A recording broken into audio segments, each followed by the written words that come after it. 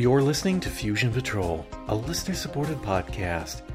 Each week, we take a single episode of a science fiction TV series, movie, or audio and overanalyze it to within an inch of its life. Welcome to the discussion.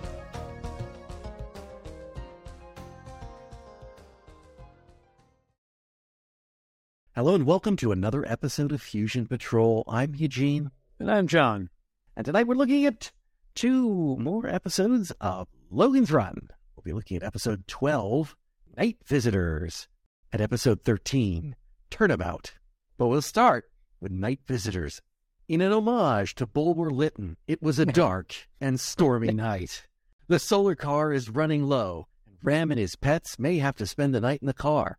In the flashes of lightning, they think they see two people standing in the rain, but they disappear. Creeped out, they continue on until they find a beautiful old house.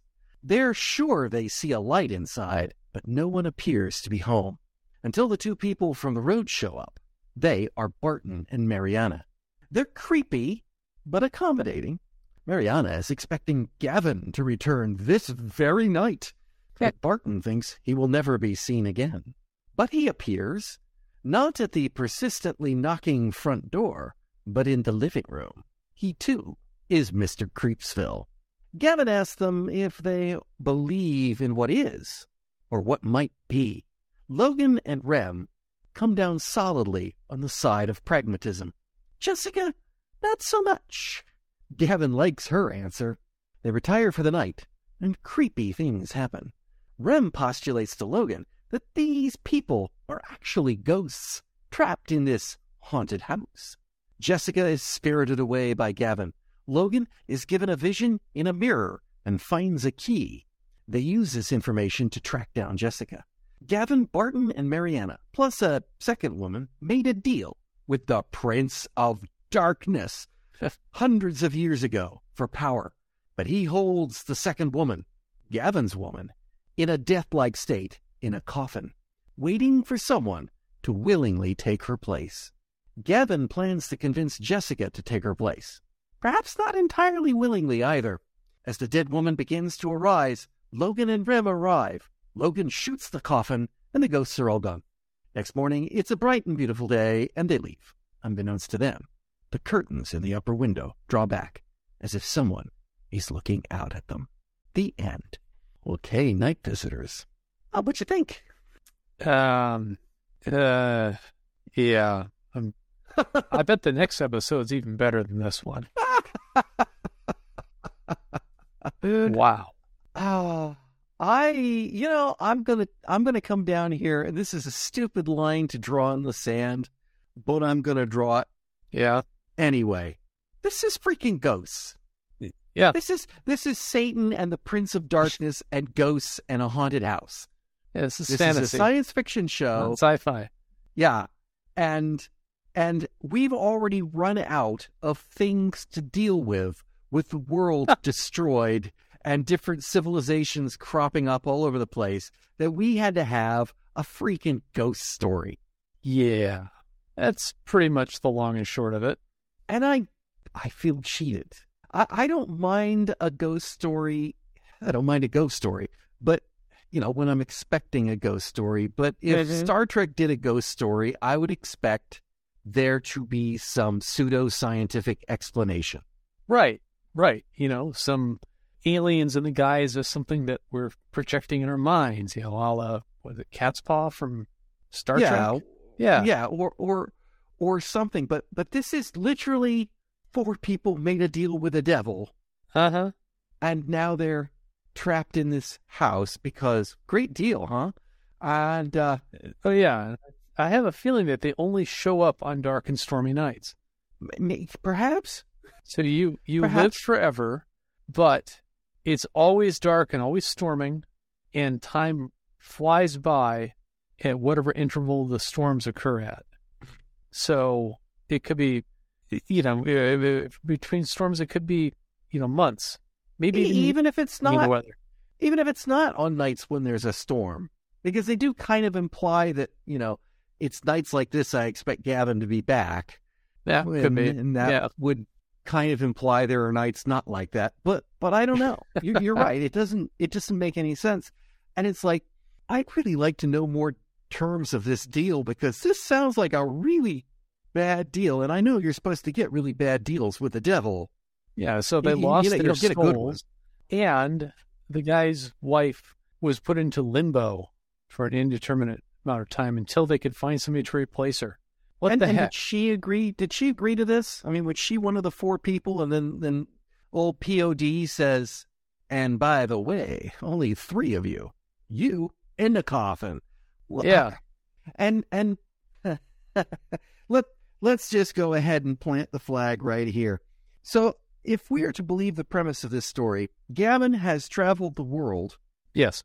He was halfway around the world. Yes. He's been looking at civilizations and all the various things in the collapsed world that exists now. And in all that time, he's been searching. He has not found someone as gullible as Jessica. Apparently. And to her credit, she's not that gullible in this. No, not really. Just mine's a little bit less analytical than one would like, but that's fine. Takes all types. And let's just pick on that analytical bit. Would you like to believe in what could be, or would you like to believe in what is? It's like, well, it's a silly question, but I'm a pretty analytical person, and I also believe in what could be. Mm-hmm. Right? There could be chocolate pie for Christmas. Yeah, or it could happen. It's yeah, it could be some behind the door of the cupboard. Yeah, you don't know. What could be? I'm not. That's not an invitation to say I believe any old crazy nonsense could happen. Right. It's just, sure, there are things that could be. Sure. Mm-hmm. I don't believe that we don't have a future, or that we shouldn't try to figure out what's going to happen, or we try to shape it. And that's how we make those things happen. But it was kind of the way he phrased it, as if, well, if you believe that nonsense, have we got a Prince of Darkness for you? Yeah, exactly. Thus the remarkably poor deal they managed to strike. Apparently so.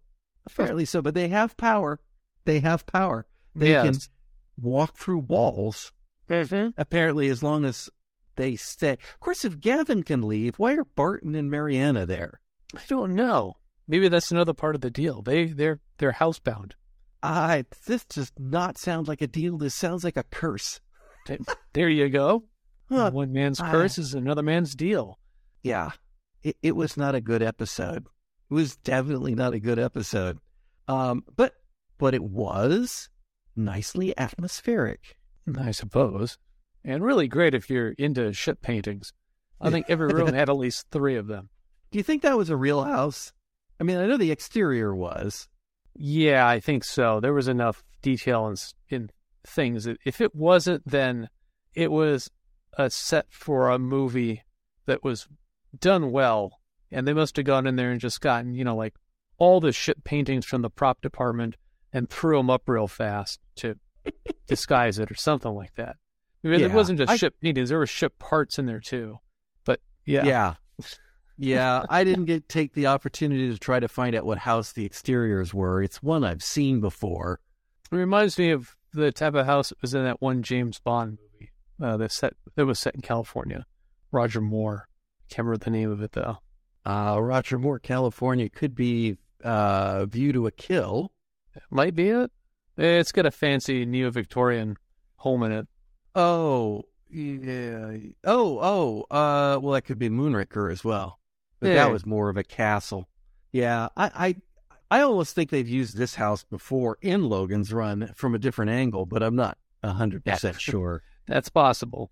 I don't think it's Mr. Rourke's house from Fantasy Island, but it's it's probably one I don't know. I did. I actually thought that Barbara Babcock and Paul Mantee, who were Barton and Marianne, they were doing a good job, particularly Barbara Babcock, and those sort of wild staring eyes she was doing. Yeah. They were definitely throwing off the something's wrong with these two. Yeah. There's nothing reassuring about these people. There is definitely something off. And good old Mr. Maharis is Gavin.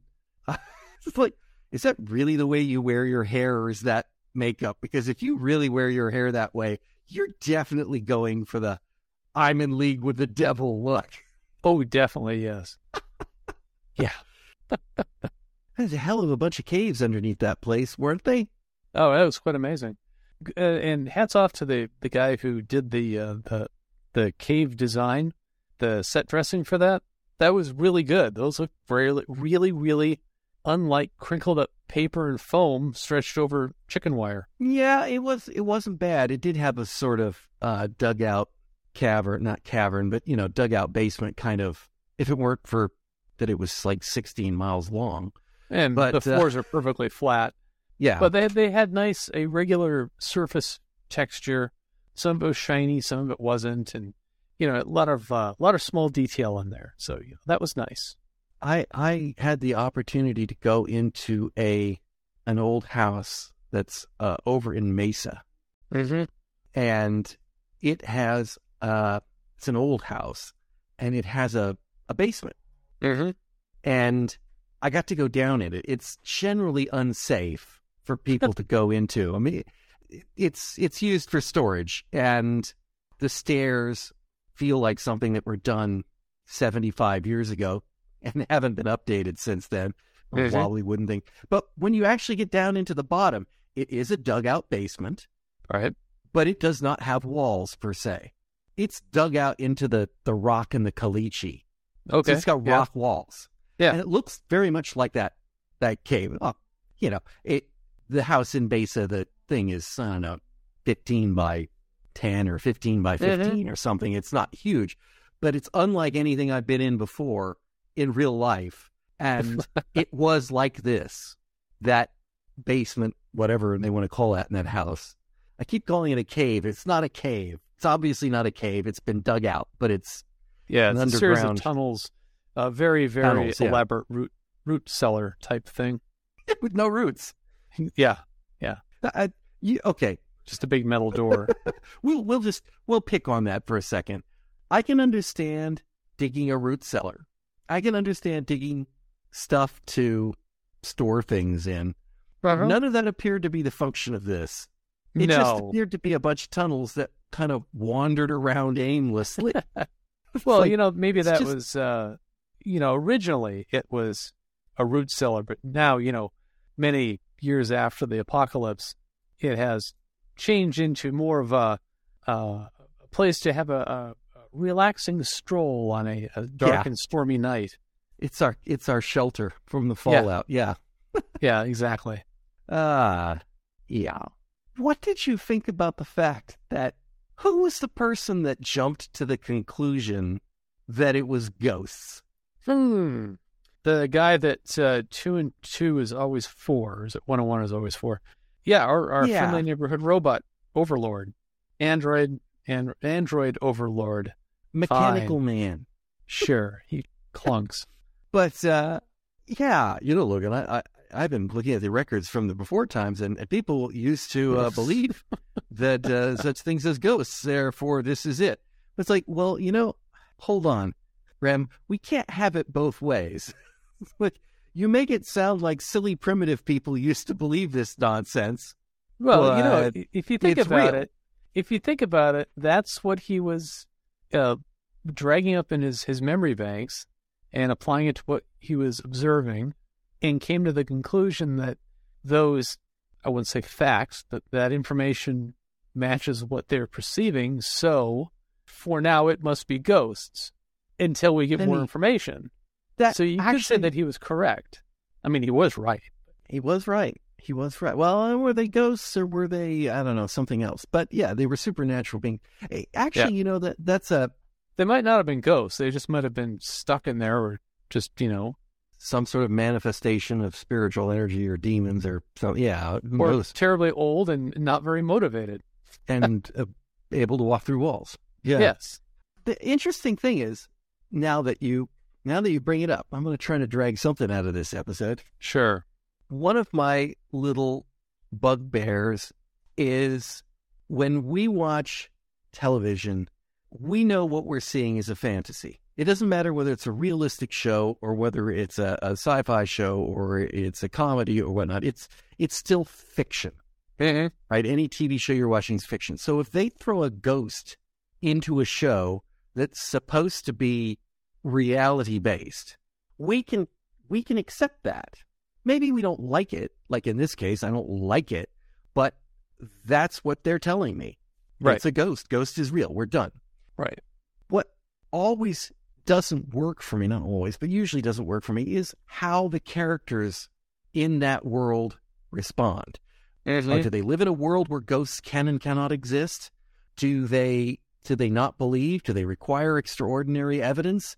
You know, Kolchak, the Night Stalker, the original movie, here's a hard-bitten reporter who does not believe in the supernatural, who is presented with the evidence that says, here is the supernatural, and he therefore must follow the evidence, right, and come to that conclusion in a world where vampires shouldn't exist. It's an interesting portrayal, but a lot of other shows are too quick to allow them to believe that it is a ghost, when if these same things happen to you, you would spend an awful lot of time working on this cannot possibly be a ghost because ghosts don't exist.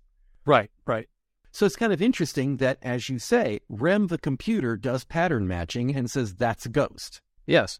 He accepts the facts and immediately jumps to the conclusion, okay, ghosts. Didn't think they existed, but apparently they do. Right. In that case, actually, I can accept Rem being the one that makes that. It's kind of interesting that Logan and Jessica don't even know what they are. Yes. Yeah. So apparently the concept of Halloween is completely alien for everybody in the Dome City of Domes. Well, no spooks, no specters, no ghosts, nothing haunted. Kids asking for candy. Just the Cubs. Yep. Yeah. Here's another one that bugged me about the episode. All right. Now, I think they were right to go down the path of, oh, I get it. You can't make me take her place unless I agree to it. Because that makes sense. In the context of, you've done a deal with the devil, right? The whole premise of deals with the devil, or the Prince of Darkness, as they call him here, is that you have to do it willingly. You have to willingly give up your soul. You can't be tricked into it. You can be promised things that's a trick, but ultimately it's a question of free will. And right, in some extrapolations of that, where people try to map religion onto science fiction, it is a question of free will. That free will is the sin of, I think I will eat that apple. I mean, it is kind of it's kind of their way of mapping it over. So I can see that as the logical extension, but then in the next scene, they completely throw that over. And I mean, Gavin's been searching the entire world for somebody gullible enough to go along with it, but Jessica comes along, says, I believe some things are possible. And they go, okay, well, then obviously she'll do it. She says, no, I won't do it. You'll do it anyway. It's like, why didn't they just kidnap the first girl they found on the street 500 years ago? If it was that easy. It could be that part of the curse is that these people are doomed for eternity to repeat this series of steps, always to be thwarted at the end. They can't get out of it. They have no free will. They're going through this as if this is the first time they've ever met somebody who can fulfill their goal, but yet they've done it hundreds, maybe even thousands of times. And that's not a bad idea. And there's absolutely no evidence of that in the show. Exactly. Well, the only bit of evidence is that at the very end, when the drape is moved away from the window. Yeah, and I don't know what that's supposed to mean. I think it means they're just going to restart. Starts again? Yeah, yep. It could. It would have been more convincing if we could have seen who was behind that. Yes, it could have. That would have been better. That would have solidified that the whole thing is an eternal loop sort of thing. I think what would have been even weirder is if it had been a different person. That would have been confusing. I agree it would have been confusing, but it would have been like, what? I'd have left this story with a, wait, there's more to this. What? Yeah. Even if it was the woman in the coffin. Yeah, that would be the only person that could possibly be doing that. But even then, or it would have to be somebody who was obviously the Prince of Darkness, red skin, horns, the whole bit. Yeah. In that respect, the story reminds me of something that would have been like on an Alfred Hitchcock type story. Yeah, and the writer of this, Katzman, right? Leonard Katzman? Yes. Is the producer on the show. He doesn't have a lot of writing credits over the years. He's a producer, an associate producer and whatnot. And I have a feeling that when the producer has to roll up his sleeves and write a script for his show, you're pulling on whatever you've got in the stable that you can go, I know, a ghost story. I can whip this out in no time. Yeah, exactly. It's just like I did for Playhouse 90. Let me polish it up a little bit. Yeah, go for it. Slap a solar car in the beginning and we're set. Exactly. I can't say that I've heard this exact story before, but I've certainly seen very similar. Yeah, definite variations of it. Definite variations of them. And I think, probably thriller or something of that nature. Yeah. It's exactly the kind of thing you would get from them. So it's possible. But here's the thing. Important lesson that Jessica needs to learn. When you have been captured by the minions of the Prince of Darkness, and they are trying to force you into swapping souls with a woman in limbo. Right. And to accomplish this, they have to use their finger to paint a pentagram on your forehead. And they're holding you by the arms to do that. Your neck is your friend, right? I think that one of their powers might be some sort of suggestion. Flip the head around a little bit, and oh, darn it, now I have to wipe this off and start again. Yeah. Because a pentagram is not the easiest thing. If you got to get it right, you got to get it right. And they got it right. But she was struggling. She just was struggling by and holding her head still. It was the dumbest thing. And, kick him in the nuts, too. I mean, maybe it works, maybe it doesn't, but try it. Well, that's one of the other parts of the curse. This man has no nuts. Exactly. Yeah. Gave up a lot more than his soul for this one. I'm going to require a small sacrifice. Exactly. And I do mean small sacrifice. So, like I said, there were things about it that I thought were kind of effective. The knock at the door, right? The banging on the door. It's Gavin, it's Gavin, it's Gavin.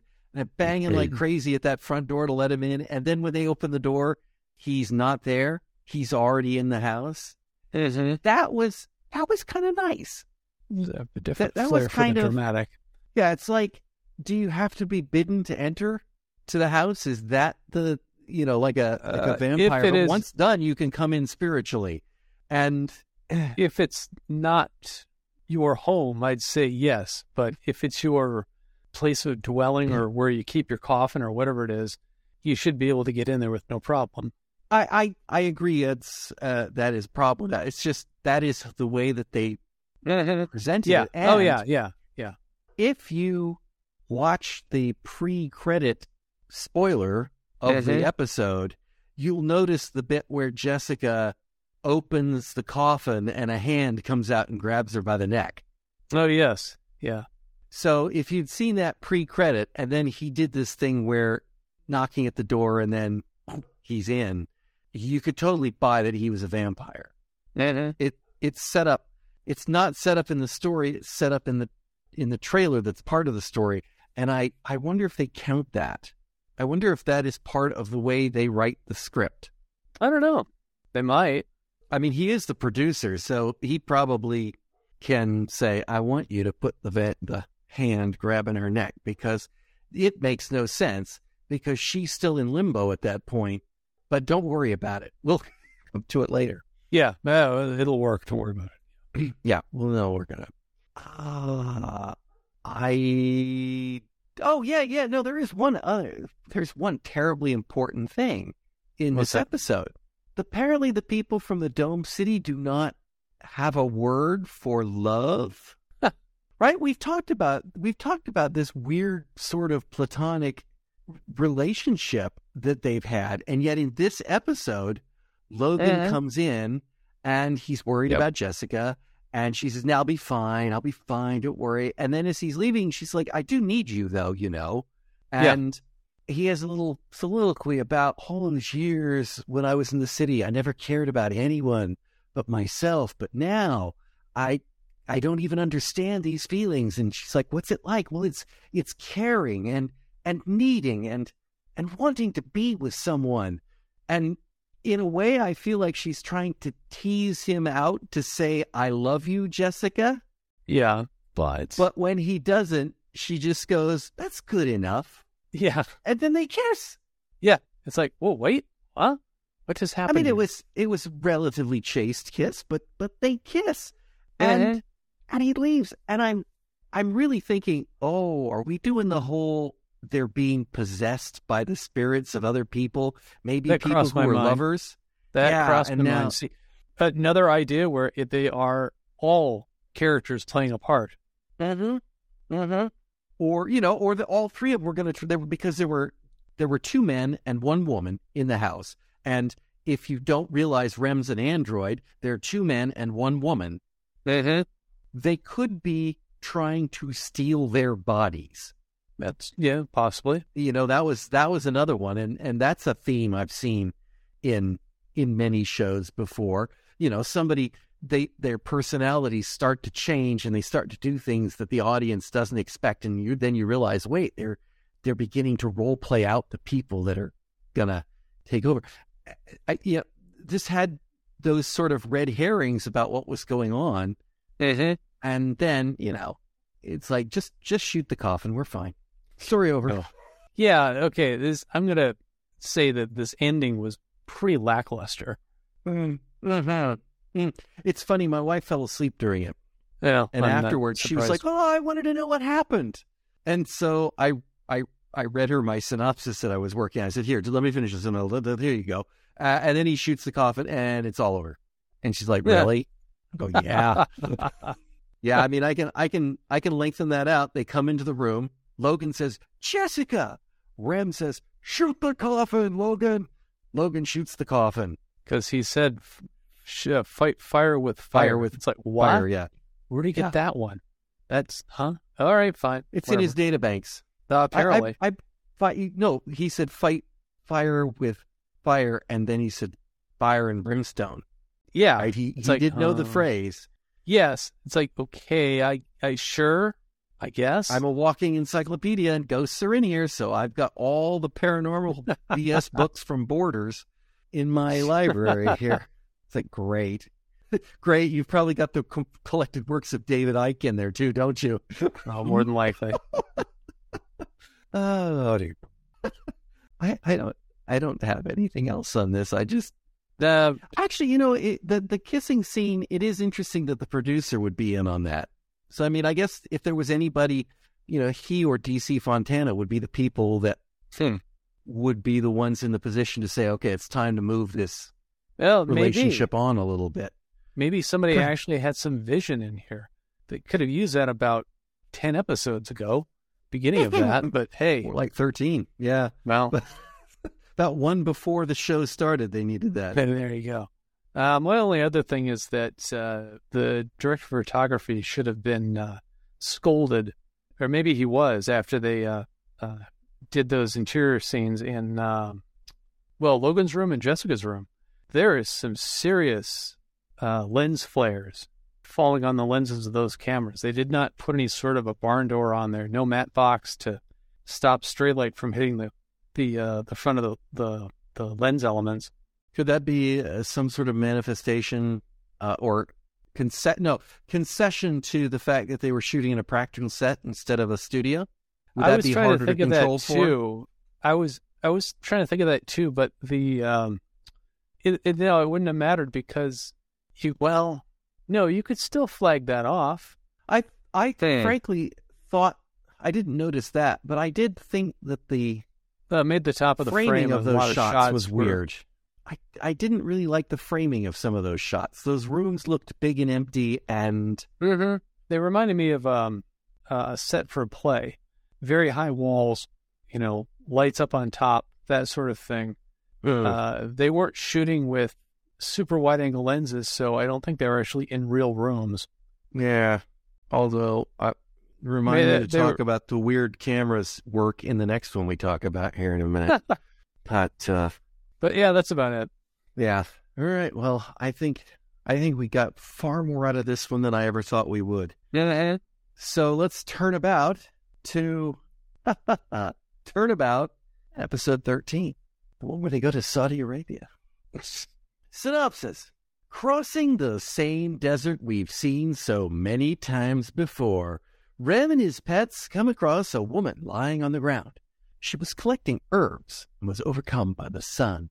They save her, and she warns them to leave immediately. Too late, Gera and his patrol shows up and arrests them.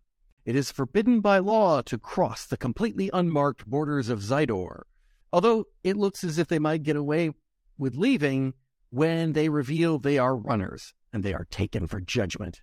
Francis, hot in pursuit, tries to intervene and take them, but to no avail. They are condemned to death. Mia, the woman they rescued, contrives to rescue them, as does Francis. The escape plans happen and cross wires a bit. Rem and Mia escape, but Francis captures Logan and Jessica. They make a run for the border, sans Taco Bell. Shit. Gera pursues them and recaptures Francis. Francis is now condemned to death. Logan and Jessica return for Rem, but when Logan discovers Francis will be killed, he rescues him. Meanwhile, a quiet revolution has happened, and they're all free to go, with a suitable head start for Rem and his pets. The end. Oh, and the women don't have to wear masks anymore. They had to wear masks. Right. They don't have to anymore. That's veils. Well, not really veils. No, they were masks. They were definitely. They're probably the safest people in that society if COVID came along. But actually, those were pretty lame masks. But very thin. Very thin. Yeah. But it could have been space fabric. Future fabric. Yeah. I think in the future, the only technology that really survived was clothing fabricators. Purple dye. Yeah, lots of that. That's what the city was founded on, a gigantic tank of purple dye. And speaking of the city, we actually see a match shot for day and night.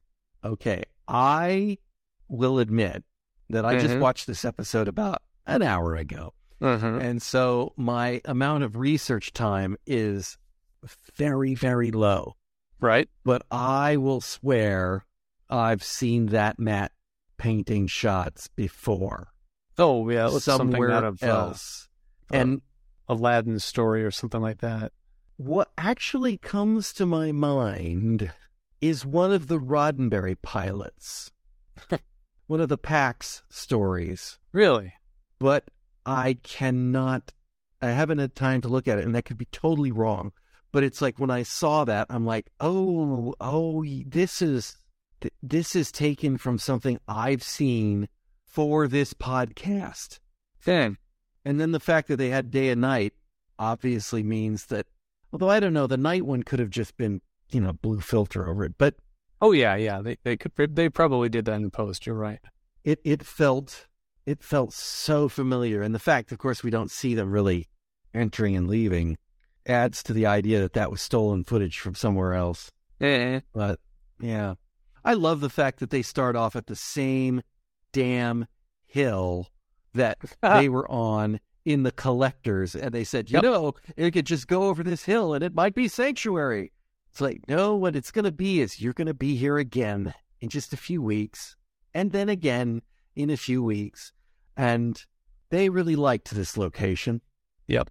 And not one trip to Vasquez Rocks. I know. That's weird, isn't it? Vasquez Rocks is much closer.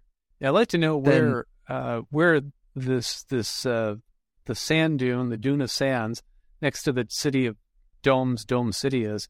Wonder if that sand dune has shifted very much.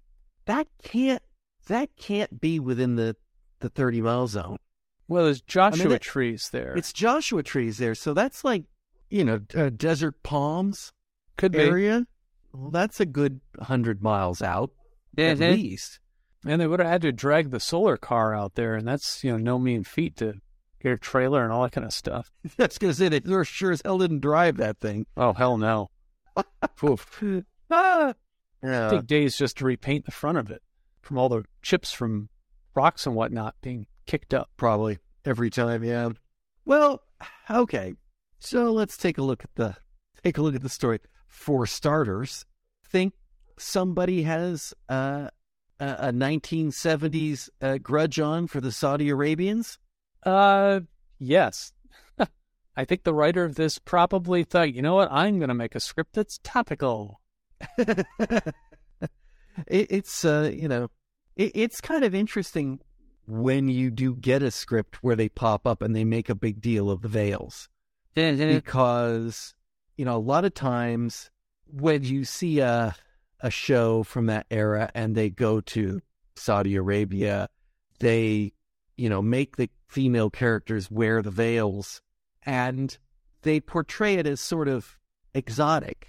Yeah. Right? It's like sometimes, that's just the way you do it. You put the veil on, and they rarely go with the "this is degrading to women" angle. This is because you treat women like property, like cattle. And so I wonder if the writer had a little axe he wanted to grind, as sometimes happens in it, which is fine. It didn't really have much to do with the story, except it gave Rem a little time to pontificate about how he wouldn't do that. But I think Rem was trying to win their hearts. Does Rem even know how to do that? I think so. I think that part's in his programming. This episode, I mean, let's pin it, a good 20 minutes is them walking through the desert. Yeah. It's a complete and absolute waste of time. Your total filler episode. I think that the time they did spend with non-filler crap was fairly well spent. The story wasn't that bad. Yeah, except why is it that they didn't condemn Francis and Philip or Peter or Paul or whatever the other Sandman 6? Yeah, I don't know. Other than I thought that was they their weren't runners. Law. They identified themselves as security officers and not runners. So maybe that appealed to the authoritarian love that the purple cloak guys have, and thought, well, these guys are good. They want to kill those other people. So yeah, they're our friends. I think Logan missed a trick there. You're runners. Take them prisoner. Logan's correct response at that moment is, no, I'm a Sandman. Look at a uniform. Oh, yeah, he should have. What's a Sandman? I'm a guy who hunts runners. That's my job. So, yep, taking these guys back. Yep, that's all. Just hauling them back. Your borders, I didn't see the big can of orange paint that you painted the borders in the desert out there. I definitely didn't see the signs. It's like you have to go to their embassy in the city of Huts and request permission to cross their lands. Always a problem. And of course, later in the episode, when one of the guys goes, oh, we're close to the border. We can't cross the border, looking out across nothing. Like, I mean, I guess you might know where the border is to that Well, it's degree, anything not on that hill. That's it. Fair enough. They just live on a big kind of mound of rock in the middle of the desert. It's like, well, that makes it easy. Strangely has water coming out of from a rock. Yeah, I have no idea about that one. It's like, okay, that is not no vegetation around it. Work. Yeah, exactly. No stream trickling down below it. No puddle of mud. Yeah, that was ridiculous. Right. Okay. So this civilization is xenophobic. They don't allow people in. They did let some people in, and they brought sin and crazy ideas like freedom and I guess women not wearing masks and stuff. That was previous runners. So we do know runners have made it here. Yes, because it's right on the other side of that hill next to the cities. Yeah.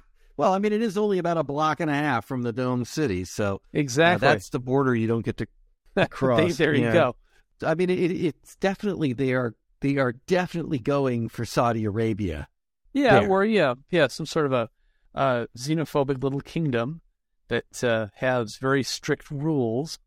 I believe that if you look at the Arab world, or if you look at most of the world, North Korea is one, but Saudi Arabia has huge chunks of it that you don't get to go to, right? Oh, yeah. I mean, they don't let outsiders in it. No, I think it's very rare that you can have, free reign going all over the country. Yeah. So, I mean, and the costumes, apart from the hideous purple, it's the veils. I mean, there is no doubt that they're taking some shots at the Saudis. Well, all the women wearing the veils, they all reminded me of cast members from some sort of a Christmas play from a very large mega church. They've got that nativity scene look to them. Yeah. Kind of the same area of the world. Yeah. Yeah. But their leader, I forget his name. Asa? That thing he had around his neck, the only thing missing from that was spray-painted silver macaroni. I did not actually notice what he had around his neck. It was like a big disc with all sorts of small hemispheres all over it, and what I think on the edge looked like pull tabs from soda cans stuck on there as some sort of metallic filigree. It was really bad. It's like that is just unfortunate. We laugh at that, but actually, in the post-apocalyptic Earth, that would be like gold. Might actually be like these unknown objects. We don't know currency. What they are, but they're like shekels. Intricate little pieces of metal. Yeah. So there's nothing to. I mean, in a way, there isn't a lot to this story. I mean, they get captured, they get condemned to death. Francis decides, I have to bust him out because I need to take him back alive. Come back to that in a minute. But Mia, who they rescued, decides to rescue them. Somehow, it looked like Mia was going to get him out, no problem, without the lights going out. Right. Francis knocks the lights out for his rescue attempt, finds out he's too late, then somehow still manages to, within inches of Rem and Mia, step in between and stop Logan and Jessica and take them a different way. And it's an hour or two later when the power comes on that Rem notices that they're gone? I don't think it was an hour. I think it was just a few minutes. Way longer than it should have been. Oh, true. I couldn't even believe it when they're still walking through the thing. It's like, does he not know they aren't right? It's not that dark in there. And then the lights come on, and he's like, and then he finally turns around and is like, wait, we lost them. It's like, you've got to be kidding me. How did you not? No. Androids are not better at hearing, sensing people in the area. Apparently not. Seeing in the dark. Well, he was truly built as an old man. I see that. I hear that. Yeah, I do. There's also sort of weird side story going on about Samuel and Asa. Samuel is the, I don't know what his position was, but he's like the advocate or something. Yeah. And he's always going on about, we should be nice to people and we should open our borders and you shouldn't kill them. And, that kind of guy. Yeah, very progressive. The fool. Yeah. The fool in the backwards country that's going to get his head cut off or his tongue chopped out or something. And then he keeps threatening to go to the assembly and try to put his case to Asa. And Asa's like, you could be thrown in jail for rebellion or killed for rebellion. You take your life in your hands. And then at the end of the episode, he just shows up and goes, I went to the assembly and they said Asa's out. So I'm the new ruler. Everybody can go. And apparently women don't need to wear masks anymore. Yeah, it was pretty fast. That was a quick shuffle to progressivism. Democracy works like that, folks. Yeah, I don't know how we just had a democratically elected Saudi Arabia, everything would be fine. Oh, yeah, it'd be perfect. Right. I will say that I think they did burn a little bit of extra budget money here. They had a nice long gunfight. That was pretty impressive. And they had with nice slow lasers. Well, yeah. The light was slowed down so you could hear it go through the air. Oh, okay. As you just made the sound of it. Yeah. And apparently when DS pistols are shot and they hit rocks, they sound like gunfire. Okay. Also, apparently when DS pistols are shot by Francis, they don't hit anything. Yeah, well, there's, yeah. 10 guys in purple coming up from below you. In a small box canyon. In a small box canyon, and you can't take out any of them. Yep. Which he was trying to do, I might add, with the gun, the killing gun. Oh, yeah, he had it in kill mode. He had it in kill mode. Mm-hmm. And yet, did. Let me just maybe the sun was in his eyes. Remember when they took out the power station, so one Sandman goes in and he distracts the guard, and then Francis comes in and freezes him with the stun gun. Yep. Can you tell me why they just didn't stun him from behind before he even knew they were there? I cannot. Okay. Just wanted to... I think they wanted to give Blonde Sandman something to do. Before he gets killed. Yeah. Exactly. And also, Francis never knows that he gets killed. He just leaves willing him to abandon him. He's just... Hey, Sandman, first thing, learns to follow orders. Yeah. Yep. Your orders are to get back to the Dome City if you're not dead. He'll either get in there or he won't, or he's disobeyed orders. Yes, he doesn't care at all about the other Sandmen, but that's consistent. We do get a scene where Logan asks, "Why you rescued me? Why didn't you just let them kill me and fill out the termination report?" And when Francis says, "My orders are," whose orders? Yep, exactly. Are they? Now, there's two facets to that. One, we know it's the old men. Uh-huh. And, Francis even says, well, when you come back, maybe you'll find out. Which trying to bait him to go back just to find that out? Wow. Potentially true that maybe they would show themselves to him before they kill him. I mean, they practically did in the last time he was there. Uh-huh.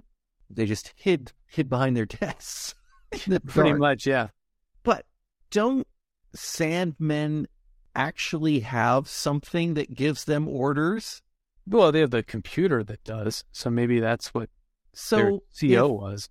If Logan says to Francis, Logan was a Sandman, he should know Sandmen are given orders. Mm-hmm. So it makes no sense that he would ask the question, who gave you those orders? Logan knows where the orders come from. The question is, why did they give the orders? Why do they care?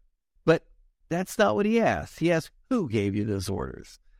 And it's like, why would you expect they came from anywhere but the normal chain of command? Mm-hmm. We are literally told in an earlier scene, first thing a Sandman learns to do is follow orders. Yep. Which means somebody gives them orders. Always has. Mm-hmm. Even if it's a computer. Yeah. Did we determine this was pre or post Star Wars? Oh, this is post. This was January of 1978. So yeah, the lightsaber. So the lightsaber battle. Yeah. Can't say lightsaber without giving George Lucas $5. Right. Or Disney. You're right. Disney. Sorry. You have to pay the mouse. Yeah, and that holographic foil must have been really popular back then. Everybody was using it. What was the point of those sabers? I think they were stun batons that had some sort of not really a laser, but like a burning mode that would come out of the tip. So you could they destroyed that audio book by pointing the stick at it and frying it. And but every time he smacked Francis in what hurt. Should have been a killing blow, if that was a lethal weapon, because I think it's just a stun baton. It's a baton. Yeah, it's a baton. If it doesn't impart some sort of deadly energy, you're not going to hurt anybody much with that thing. Right. If it's heavy, maybe. Yeah. Like a club, but.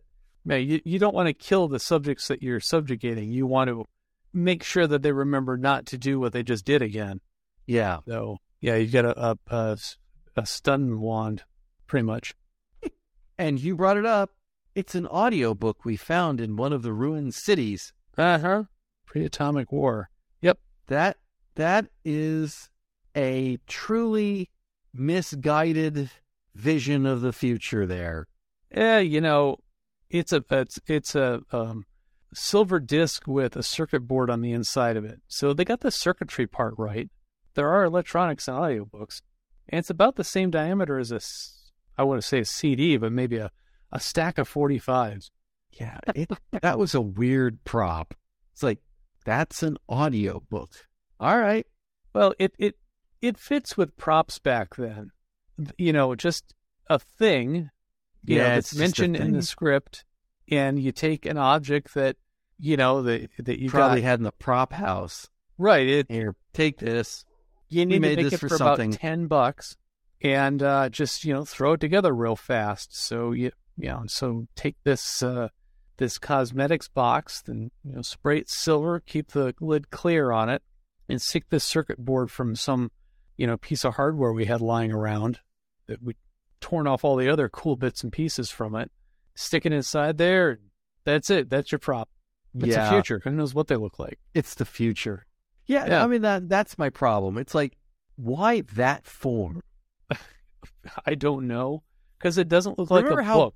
Remember how bad they got the ebook? No, yeah, that was photographs of a book.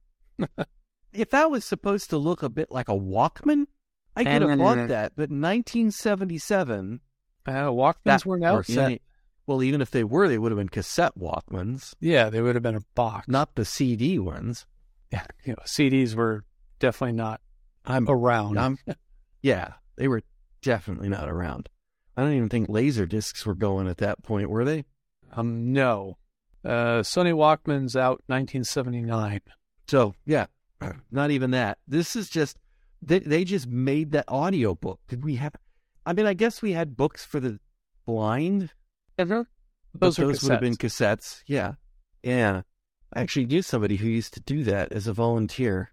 Oh, They'd nice. read books and put them on cassette for libraries. I didn't realize, I just assumed they had the commercially done, but they were not. That libraries actually had people do them for them. So, looking, and that was much later than this. So, again, audiobook. I'm curious as to whether or not that was even a concept. If the phrase audiobook was a thing, or did they make it up for this show? That might be worth checking on. That might take a little bit of work because you're going to come up with all sorts of things offering audiobooks. Oh, yeah. Well, isn't there a Google service that allows you to check publications and prints for occurrences of terms? There is. I just can never remember what it's called. But you can put in a term and you can see how it was. Yeah. I don't remember what it is. I'm sure I can Google it and find it. Oh, all right. That's a joke. Yeah. If I knew what it is, let's see. I could just go to it. But have we got anything else on this? Because I kind of don't think we do. Oh, yeah, we do. Sure we do. Logan is an idiot and goes back to rescue Francis.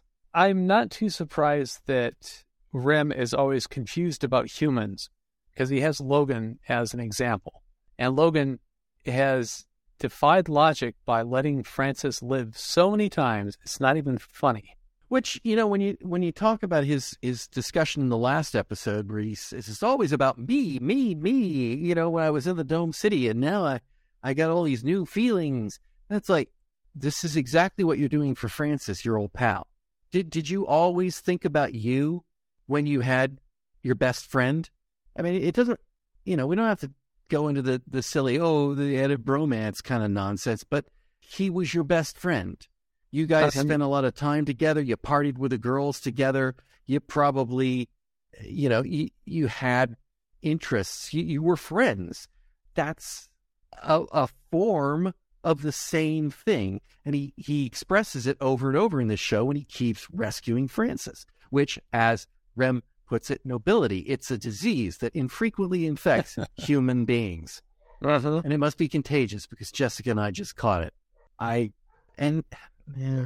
Let him die, Logan. Let him die.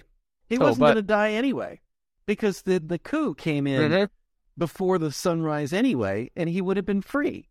Yep. You got anything else? Let's see. Two things. Audiobook first used 1942, so that's been around for a while. Okay. And I was impressed by the security door the effect they used in there, I'm pretty sure that was a real argon laser beam that was being bounced around on mirrors. I think you're right. I did notice that you could see it behind Rem in a couple of shots, and that wouldn't have been how they'd have done it in optical. Right, the camera was moving. Small camera movements to keep Rem framed in the shot, and the laser stayed stationary. So this might it was much harder to see. Yeah, this might actually have been one of the more dangerous to the actors episodes to film. Especially that would have been Craney, because he died in it. Because the wattage on that laser would have been fairly high, in the watts probably. Would it have been dangerous for their eyesight? Yes. Yeah, that would be it. That would blind you quickly. If it hit your eye, not if you're staring at the beam from the side. If you keep the mirrors nice and clean and nothing to sparkle, it's safer. But yeah, even the reflected light off from something would be dangerous. But probably why they didn't have him staring right at the beam, close to the facing it. I think he was facing away from it when he was in the close-up shot like that. But anyways, I thought that was kind of interesting. But that's about it. Was a different effect from anything they've done previously. Yeah. Yep. Well, then I think, if I'm not mistaken, next time it's the final episode of Logan's Run, Stargate. Yes. And we'll do any series wrap-up and discussion about how wonderful this show was. And, yep. So, John, thank you for joining me. Oh, you're very welcome. And listeners, I hope you'll join us all again next time on Fusion Patrol. You've been listening to Fusion Patrol. Thanks for listening. If you've enjoyed this episode, we hope you'll consider supporting us at buymeacoffee.com/FusionPatrol or patreon.com/FusionPatrol. For our monthly Patreon subscribers, we're currently running a special series on Babylon 5. Come join the conversation in the comments section of this episode at FusionPatrol.com. You'll also find there over a decade of past episodes. You can find some of our other works at SoundCloud.com/FusionPatrol. Our music is Fight the Future by Amberwolf. This has been a Lone Locust production. Next time on Fusion Patrol, we'll be looking at 2 more episodes of Star Hunter Redux. In Negative Energy, we'll follow the convoluted quest to get the Trans-Utopians' engines up to speed. And in License to Fill, we'll try to figure out how you review a clip show. Come join the conversation on Fusion Patrol.